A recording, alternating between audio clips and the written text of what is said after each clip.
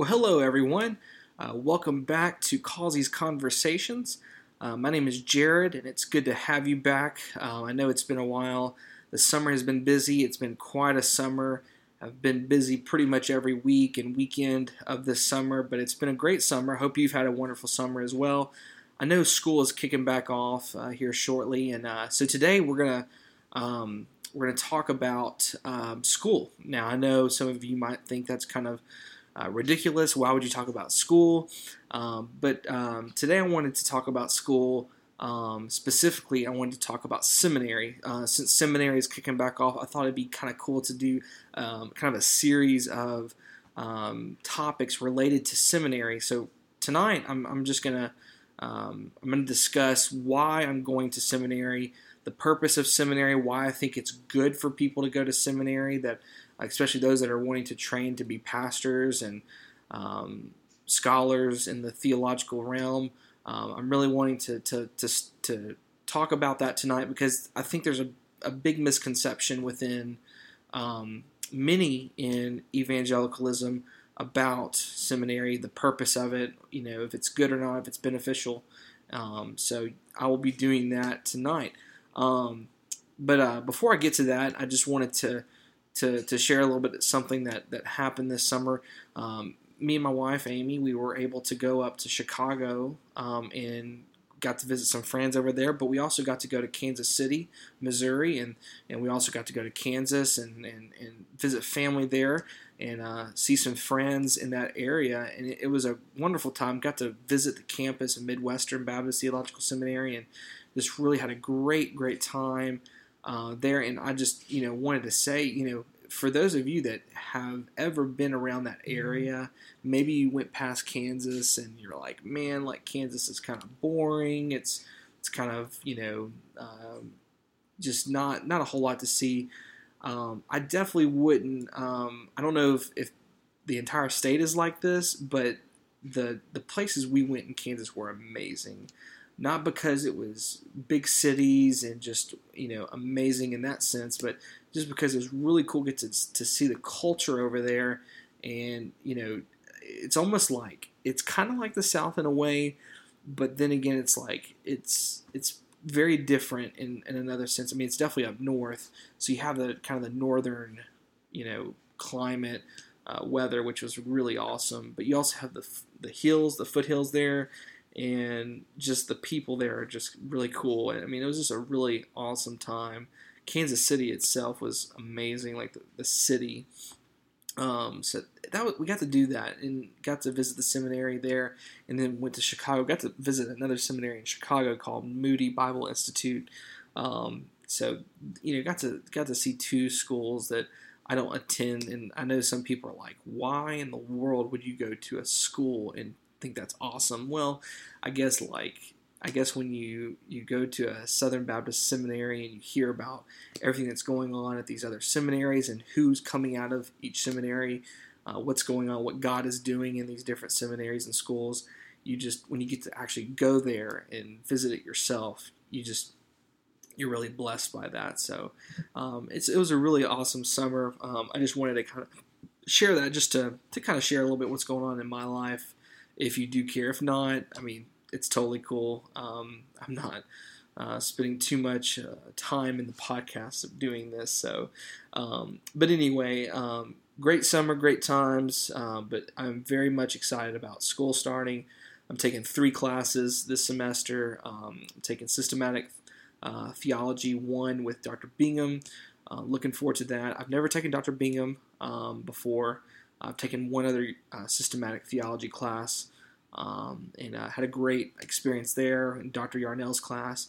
But I've never taken Dr. Bingham, and I've heard great things, though. He was our interim president at Southwestern right before we got Greenway, Dr. Greenway, Adam Greenway. So it was. I'm looking forward to that for sure. And then I'm taking Hebrew 1, so I'm pretty nervous about that because, I mean, if you've ever taken a language like Spanish or Latin, French, whatever it is, German, I mean, languages are hard. Like, it takes a lot of time, it takes a lot of effort. You have to keep doing it. You have to do it over and over and over again. I mean, it's crazy. And I don't know if I'll get it very well. I've heard that if you're really good at Greek, you're going to be really bad at Hebrew. If you're really good at Hebrew, you're going to be really bad at Greek. That's what I've heard. I don't know if that's true. I was like, in terms of Jared's standards of what's good and what's bad, I was good at I was good at Greek.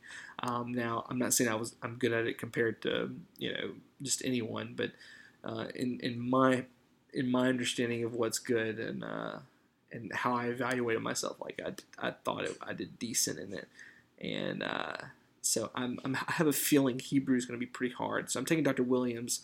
I've heard he's a great professor, so really looking forward to that. It's a night class, so I do well at night, like reading and stuff like that. So maybe it might be good, it might be fine. I'm taking it with a friend of mine, so it'll be cool to have a friend. I might have several friends there, but I know of one specifically, so I'm excited about that. And then finally, this is personally the class I'm really I'm just get excitement thinking about this class. Like, it's crazy. Like, I love it. I'm taking biblical interpretations in the early church with Dr. Presley, and I'm looking forward to it so much. Like, he is a great professor, and really enjoyed getting to know him and taking him for Church History 1 and 2, and just a lot of reading, but we're reading early church fathers, which some people might think is kind of a waste of time. I would say it's not a waste of time. It's very much a beneficial thing to do. If you're ever wanting to really grasp theology and understand biblical theology well, I think the early church fathers are a good place to go to.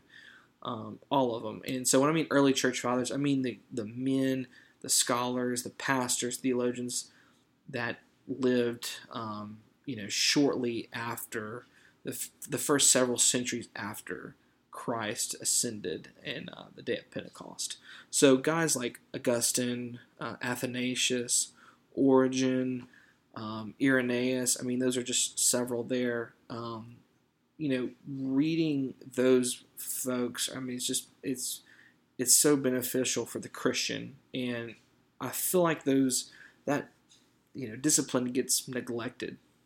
And not to say that you have to do that to be a good Christian, but that if you want to be a good Christian, this is a way to be aided as you're trying to live the Christian life, I guess. It's a beneficial discipline. I guess it's like, not exactly, but I maybe compare it to like memorizing Scripture. I think memorizing Scripture is more important and more helpful. But if you memorize Scripture, that aids you in your walk with Christ. So I'm not really comparing the two. I'm not trying to compare the two in an equal way. But I am saying, though, it's kind of similar in that sense of, it's like you don't have to memorize Scripture to be a Christian. But if you're a good Christian, you're going to want to know Scripture to the extent that you're memorizing it, and you can just quote it off the top of your head. Same thing with reading the early church fathers. You should want to know more about what these men believed. Now, some people will say, well, they were Roman Catholic. You have to realize something. These men were Roman Catholic in the extent of, in their current situation, they were Catholic, but they did not, I would say they did not agree with probably the majority of what the current Roman Catholicism says today.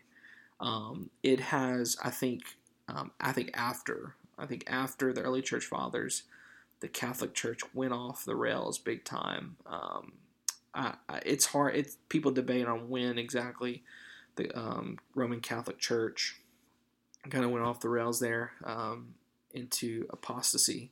But I would say the Council of Trent is a very good, clear indication. And the reason I say that is because that's when they came out and basically said, if you believe in justification by faith alone, then you're an anathema. That means you're basically going to hell.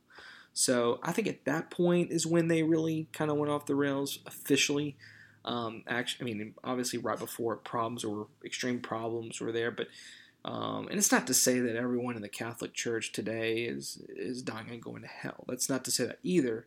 But it's just to say that the Roman Catholic Church has went off the rails as a church, and therefore the gospel is not there, but God still saves his people despite what a church might teach or say.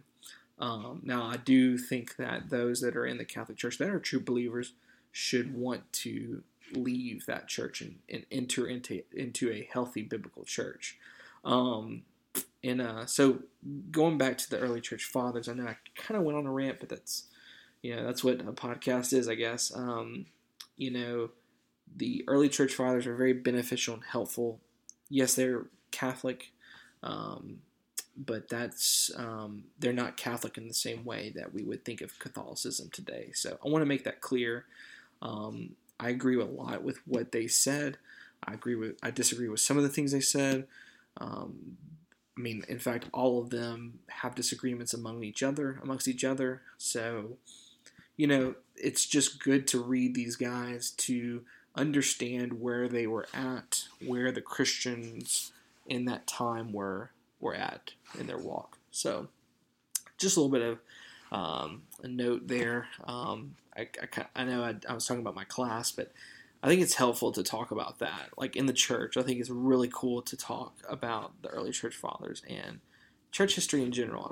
Why are we neglecting such a important part of the Christian life, like our history? Like we in public school or whatever, private school, whatever school, or even homeschooling, we talk about for kids and for students, you should know American history because we need to know where we came from, the mistakes and the mistakes that we made, and so that we don't commit those same mistakes again.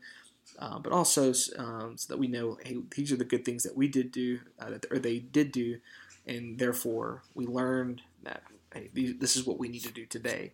And so we look at American history in that sense and say, that's good. We need to learn American history. We need to learn where we came from.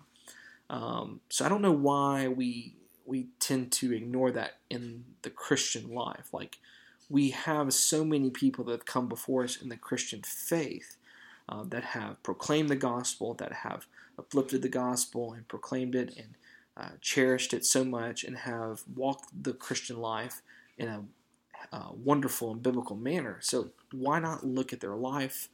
Why not look at their culture and their setting? Why should we ignore those things? That's my question, and I think the answer is we shouldn't. We shouldn't ignore them, and we should look at our history in the church. And so that kind of connects us to the topic tonight. I wanted to introduce. So why seminary? Why is seminary good? I think I went on Grant Keel's podcast. He has done a podcast before. He doesn't do it anymore, unfortunately, which I wish he would. Grant, if you're listening, please do your podcast again. I know you have a kid now, but if you have a chance, do it. But anyway, that's just my encouragement to Grant, my brother in Christ. I do want to say though, the podcast I did with him on his. We talked about seminary and the benefits of it. It was a great conversation, and he kind of came at it from it wasn't like a debate or whatever. It was just like more like a kind of a dialogue or a discussion. Like he was saying, like he did. And I don't remember exactly his issues with seminary. Not really issues, but just like we don't have to go to seminary. It's not necessary. And I would agree, like to an extent, like maybe like for a pastor, like. If someone wants to be a pastor, like they can still theoretically be a good pastor without seminary. There are several examples of this. Matt Chandler is one. Most people agree he's a good pastor. He's not the perfect pastor, of course, and I know Chandler would say that. There's no perfect pastor, but Chandler definitely has succeeded in ministry, it seems, despite not going to seminary. So the question is, well, what's the point of seminary? Well, not everyone is Matt Chandler. Okay, Matt Chandler is the exception, not the rule. Most aspiring pastors who have no theological training, if they enter in the ministry, and this is something I've seen and I have witnessed, and from my perspective, and have just come to understand over the years. Not that many years, of course. I'm not that old. I'm only 26. That's definitely not that many years. But from what I've seen, those that have just went into the ministry and basically did not do any seminary have suffered because of it. And they make many mistakes, whether it be in their preaching, whether it be in their use of the Greek language, whether it be their lack of knowledge of church history, like I was discussing earlier, lack of understanding of systematic theology, the different perspectives in theology, Calvinism versus non-Calvinism, Pelagianism, semi-Pelagianism, cessationism versus continuationism. Understanding those different topics and understanding the different nuances in those things. A lot of pastors will suffer and not understand those things, but that's just one example. Even more so, a lot of these pastors don't comprehend. They will not understand and not learn properly how to counsel someone in a biblical way when they go to seminary. If they went to seminary, them rejecting the notion that seminary is good, and essentially not going to seminary, the result is they for some reason lack the ability, the knowledge, the whatever it may be in counseling a couple that is on the verge of divorce, or counseling a rape victim, all those things. Now, that's not to say that seminary is the only place that teaches these things. So hypothetically or theoretically, a person could learn some of these things in different ways. But the place for ministers, prospective ministers and pastors to learn these things it's all in one place, seminary. Now you can, there are some guys that will go out and they will study on their own. They'll read different books and just basically learn from themselves. However, number one, how do you know what books to get? Number one, now you can look online and look at recommended sources, but how do you know those sources are good? There's so many questions you'll have to hoops you'll have to go through to do that. But at the same time, it's easy to miss the mark on some of these topics when you try to teach yourself these things. For example, Greek. Now, there are certain people that are smart enough for sure to teach themselves a language like Greek. I believe it. But that's very far and few between. Most people need a lot of help to learn Greek. It's not as simple as some might think. Just learning different perspectives and being taught different things from a different perspective is so important. And just when you read a book, you're being taught by that author to an extent, but you're also reading that author with a specific lens and perspective. So it's good to get, not only in seminary you're reading books and reading things from your own perspective, but you're also listening to a professor teach you many different perspectives, hopefully, if he's a good professor. And so I think it's important for people to understand that it's not just about reading books and learning facts and knowledge about the Bible, about theology, or about church history, whatever. It's about, how do I take what I'm learning in seminary and applying it to the local church? That's the challenge. And when you simply just go to a book and you try to read it yourself, the author doesn't always tell you how to apply this to the local church. The professors at seminaries, if they're a professor worth their salt, they're going to teach you and help you learn how to apply this to the local church. They might not be there in the local church with you, helping you through it, but they will certainly teach you in the classroom, okay, this is how this applies to the local church. This is how you do this. And I think that's so important, and that's the most important thing is, outside of the student at seminary, their personal walk with Christ, making sure that's good and thriving and progressing. Not only that, but also them understanding how to apply what they're learning to the local church. That's so important. That's the biggest benefit of seminary is professors are trained. The ones here at Southwestern are anyway.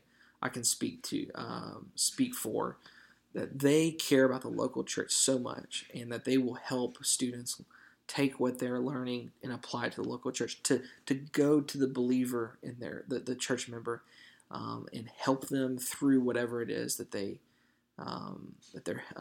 needing help in. So whether it be counsel, whether it be just understanding the gospel, how to understand the gospel, how to understand God, who He is, how to understand the Trinity, or how to understand how we got here today in evangelicalism in the year 2019. Like, what is, how do we, apply those things, what we learned? All those things are taught at a good seminary. Now, obviously, not every seminary is good. Not every seminary is helpful in doing these things. I'm not saying that. But in my experience, the good ones are doing this. And I think those that want to be in the ministry and be, when I say ministry, a vocational ministry, whether it be a pastor, elder, lay elder, music minister, children's minister, whatever, seminary is the place to go for proper training. So I think it's important. One thing I learned in Greek is a lot of pastors will typically when they teach, they'll use a Greek word in a way that's not helpful. So, for example, I'll give an example. There's a popular passage in I forgot exactly what book which gospel it is, but it's so Peter. It's the first time Peter is seeing Jesus on the beach there on the shore. After this is the first time he sees him after he denies him, after obviously the death and resurrection of Christ. So as soon as Jesus sees and Peter see each other, they essentially correspond back and forth. Jesus says, do you love me, Peter? And Peter essentially says, I love you back. And, Jesus says, feed my sheep, all those things. So I know I'm summarizing these a little bit. I'm paraphrasing this. I'm not, it's not word for word, of course. I don't have the passage up in front of me, but that's just, in the Greek, a lot of people will say, a lot of pastors will use this passage as an example of like something in the Greek where, Jesus is saying, Peter, I am agape you. I love you in this unconditional way, essentially, is what people will say. And then Peter responds with, I phileo you. Like, it's like a brotherly love. I love you back to Jesus. And so people will say, well, see, like, Jesus is saying he loves Peter this way, and Peter's not expressing that same emphasis back.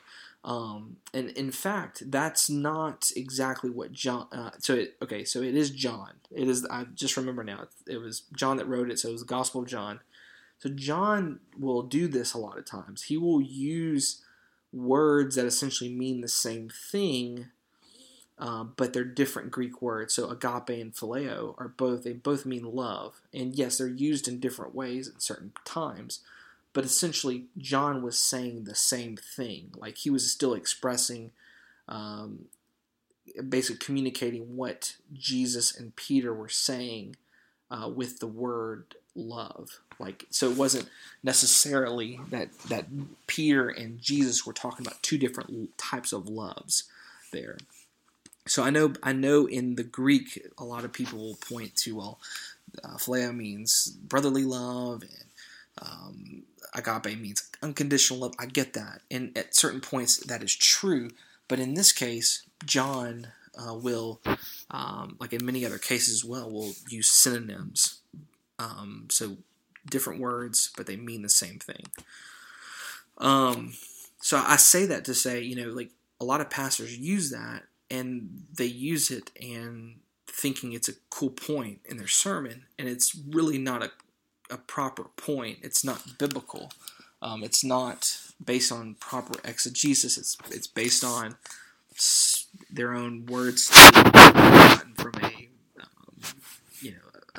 particular commentary or whatever. So they mean well. Pastors that use this mean well, generally speaking, and that's okay. It's just seminary weeds through these different issues and different, fallacies that people will typically use. I know a lot of pastors that neglected seminary, and they've come to conclusions such as the King James Bible is the only proper translation. And if you know Greek and you know Hebrew and you know about the process by which these translations were come together, you understand why the NIV, for example, has different ways of saying different things in passages. It's not a very, and again, you do not have to go to seminary to learn these things, but I've noticed a trend in those that are against seminary or don't think seminary is beneficial or helpful. And a lot of times they'll go into the ministry with a lot of lack in training in these areas.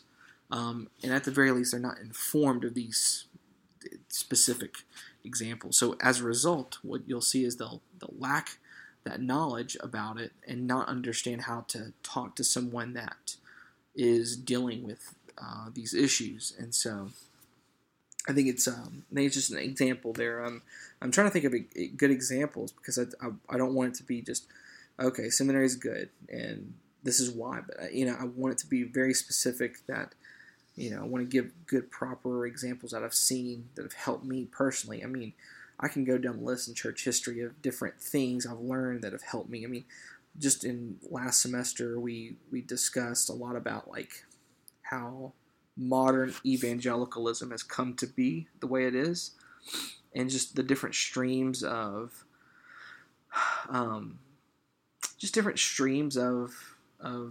theology, theological perspective, how they come together and how they differ.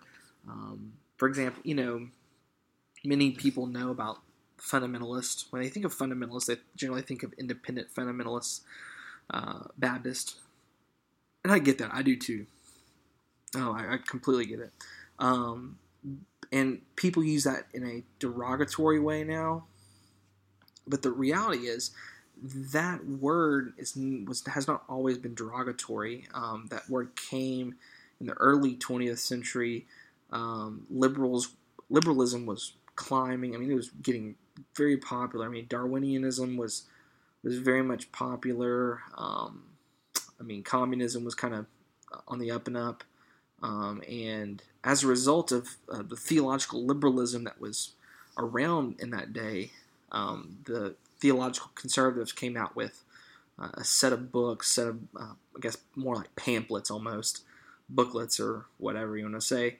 And they were essentially the fundamentals of the faith. So those that subscribed to these fundamentals were called fundamentalists.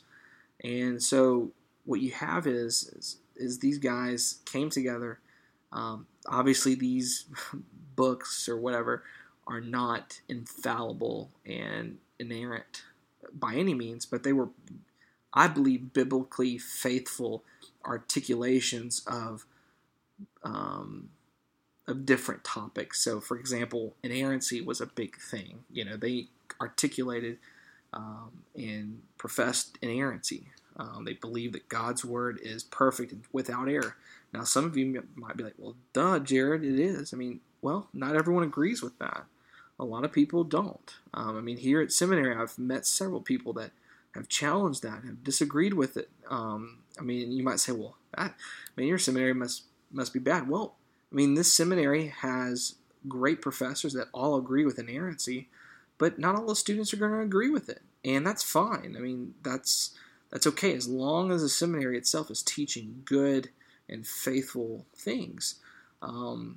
That's fine. I mean, of course, I want them to teach the other side, but as long as they are reflecting the Baptist faith and message properly. I mean, this is a Southern Baptist institution, so if they go outside the Baptist faith and message, that's a problem.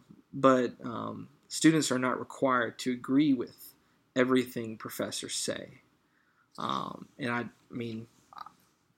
I don't want them to anyway. I mean, I want them to understand and know these things based on their own study and based on their own convictions and arriving at these things. But hopefully they arrive at all of us. I mean, I'm still a student. I want to arrive at the right conclusion, and the biblical conclusion, the one that's most faithful to Scripture and to God. But so the fundamentals of the faith, such as inerrancy, penal substitutionary atonement, the proclamation of the gospel to all people, all of those things come into play when you're referring to what a fundamentalist is. And I didn't know that going into seminary, and I don't hear a lot of people that understand that very well anyway. And I think that's helpful in understanding, why we're at where we're at, and also understanding where liberalism has come from, the origins of it. I get this a lot. Christians have not always agreed with inerrancy. Christians have not always agreed with penal substitutionary atonement. Well, if you look at history, you'll see that that's not necessarily the case.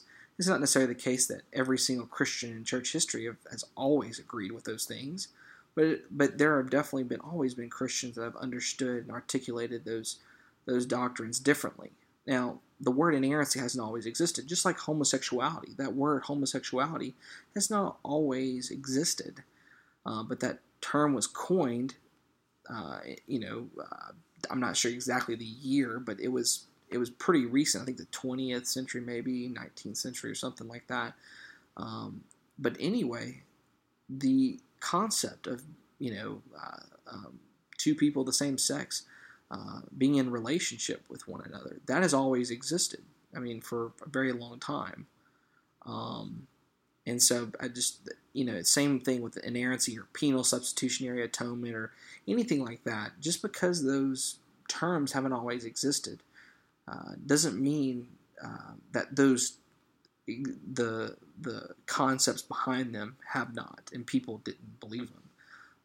People did have believed those things for centuries now. And so I say all that to say, because, I'm just using all these different conversations and topics just to point back to seminary is important in helping people and future pastors and ministers and even regular church members understand biblical theology and systematic theology and these different topics well, and to understand the different perspectives that are within evangelicalism or even outside of evangelicalism. So that's important. I think we need to understand that and to encourage young pastors to be trained. Now, unfortunately, not every person is able to afford it. I get it. There are ways to raise money, to ask your church for help. I mean, not that they would pay the whole thing maybe, but help you out enough. There are ways to go about it. I mean, scholarships. There's different ways of getting the funds needed to go to seminary.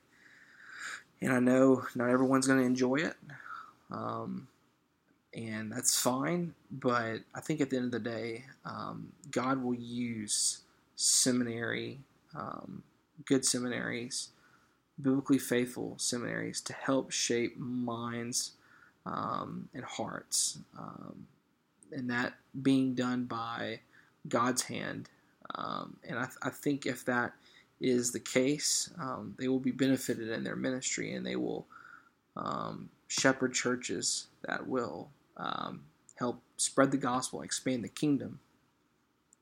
One thing I want to add to all of this is something I've had to understand and comprehend is I don't know every single answer and every single question and every single proposition and all those things. I don't know all of these things in theology. I'm still learning all of these different perspectives. I still am amazed at how many different conversations are happening within evangelicalism, or because of some type of passage in Scripture, because of a Scripture passage, because of a point that people are pointing to, whatever it may be. There are just endless amounts of discussions, and I still don't understand them all. And we won't. We won't know every book and author and position, but the one thing we can do as humble Christians is in humility, say, I don't know, help me know. Like, what are you referring to? What are you talking about? What's going on here in this conversation? One big discussion that's happening a lot is social justice. What is social justice? Why would someone be opposed to social justice? Asking these questions. That's just an example. What is cessationism? Why are people cessationist? Being humble about that. I've learned I've had to ask so many questions because I don't know these answers, and I still don't know all of them. There's several things that I've wrestled with here, and I still don't understand and know. Even though I have a perspective, I still am challenged by other positions that believe in different eschatological perspectives. Like, for example, I agree with amillennialism. Now, I don't see a need in changing my position, but when I hear people come back and say, Jared, what about this passage from a premillennial perspective, or even a dispensational perspective, sometimes I'm just like, man, that's a good argument. I don't know. I don't know. That doesn't mean I'm wrong. Doesn't mean they're right. Doesn't mean I'm right and they're wrong. It just means that I don't know at this moment in time how to answer that. But you know what? That's okay. And we all have to be comfortable in that. And that's one thing about seminary that I hope students are learning if they're here, and if someone is going to come to seminary, that they will learn. And that's one thing I can encourage people. One way I can encourage people on is that being humble about what they do and do not know. It's very important. And also another thing, with the humility of not knowing all of those things, being confident enough in the Lord and in your faith to ask questions and to discuss different things. Now, I'm not saying you have to argue and debate and fight about every little thing, but questioning, discussing, and being unafraid in doing those things in a gracious and biblical manner, there's nothing wrong with that. And yes, I'm even talking about on the social media platform. I see no reason why biblical Christians, healthy Christians, cannot discuss many of these issues on the public platform. Now, I know some people say, well, it's not the place to do it. Well, what is the place to do it? Face to face? I agree. But the world we live in today, it's much different than what it used to be. The public arena is social media now. And so that doesn't mean we take all of our conversations on there. That's not to say that. But when there are opportunities and, helpful and healthy ways to go about discussing different issues, I see nothing wrong with us doing that and participating in that.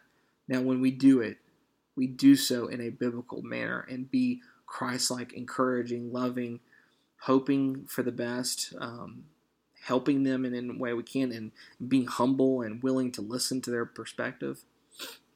But that's so important that we be willing to engage in certain ways if necessary. Now, if you're like, nah, that's just not my thing, Jared. I don't want to be in the public square in that way. I want to be it to discuss these things in different arenas. That's fine. That's perfectly fine. That, not everyone's going to want to do it the same way.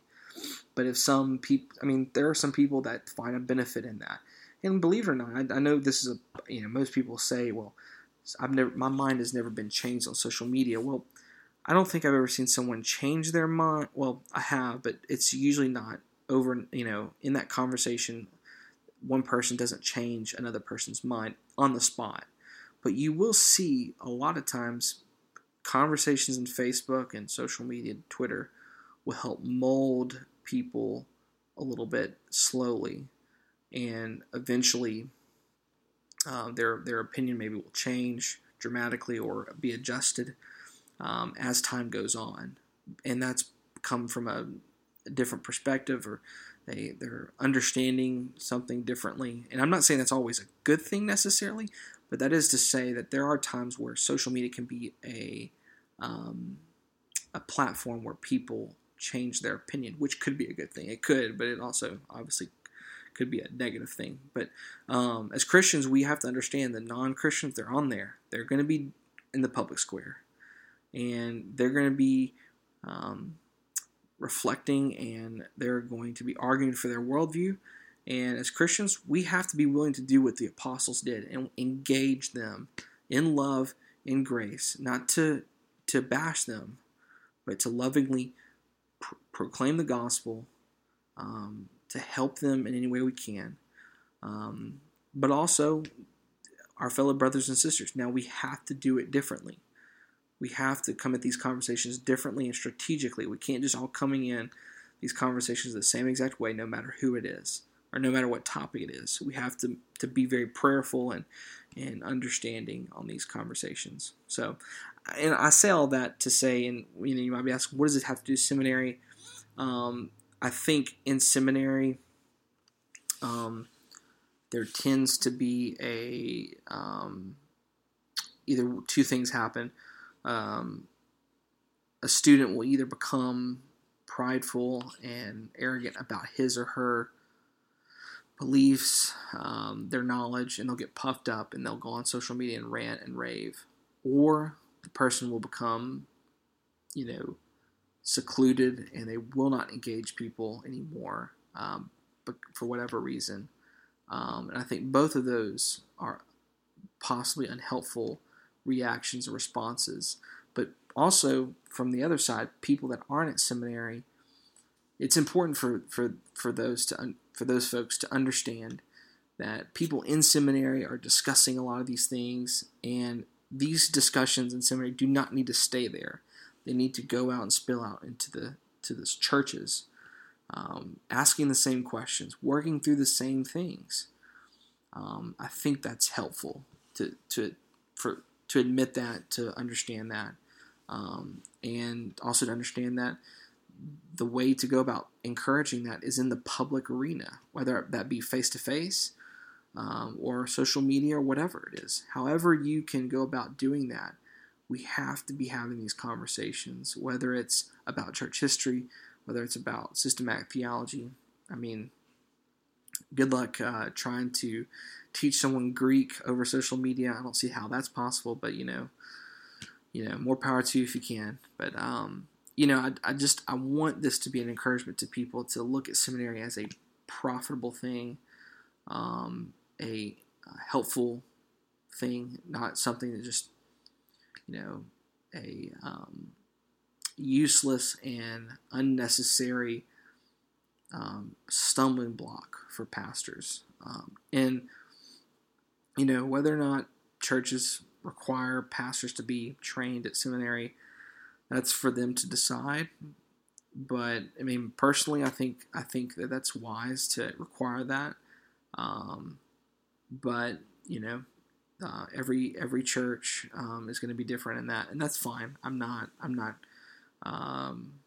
definitely not bashing churches that do or do not do that. So I hope this was helpful. I know I've ranted a lot. I've talked a lot about just this little subject called seminary. I plan on doing some more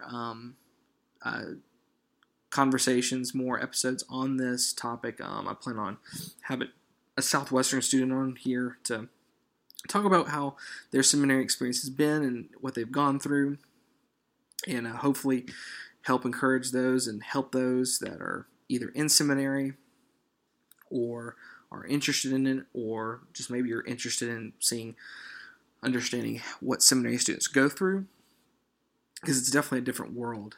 For sure, you're in this like Christian bubble, and I think it's helpful to understand what they're going through, because it's not all glamorous and sparkly like some might say. It's not. I mean, obviously on social media, students will be putting out positive things, hopefully, about seminary, but not all things are positive, and not necessarily. There's nothing necessarily wrong with Southwestern. Of course, every seminary is imperfect and has things that they can work on, but there are things that students go through at these schools that are not good, that are very discouraging, and I think it's good to talk about these things and just be honest in that sense. I hope that this has been encouraging to you. If you're interested in seminary, you're interested in Southwestern, please don't hesitate to contact me. I'd love to tell you about Southwestern.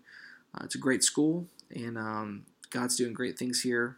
Dr. Greenway is the new president here. This is his first full seminary year, so I'm really looking forward to what he will be doing. I already can see we're just getting so many great professors and new students. I mean, it's just great. It's going to be a great time. I'm excited about my time here. Me and Amy living in the student housing, having just a wonderful time. Not to say everything's perfect, but it is to say this is a blessing for us, and I can't wait to see what God continues to do.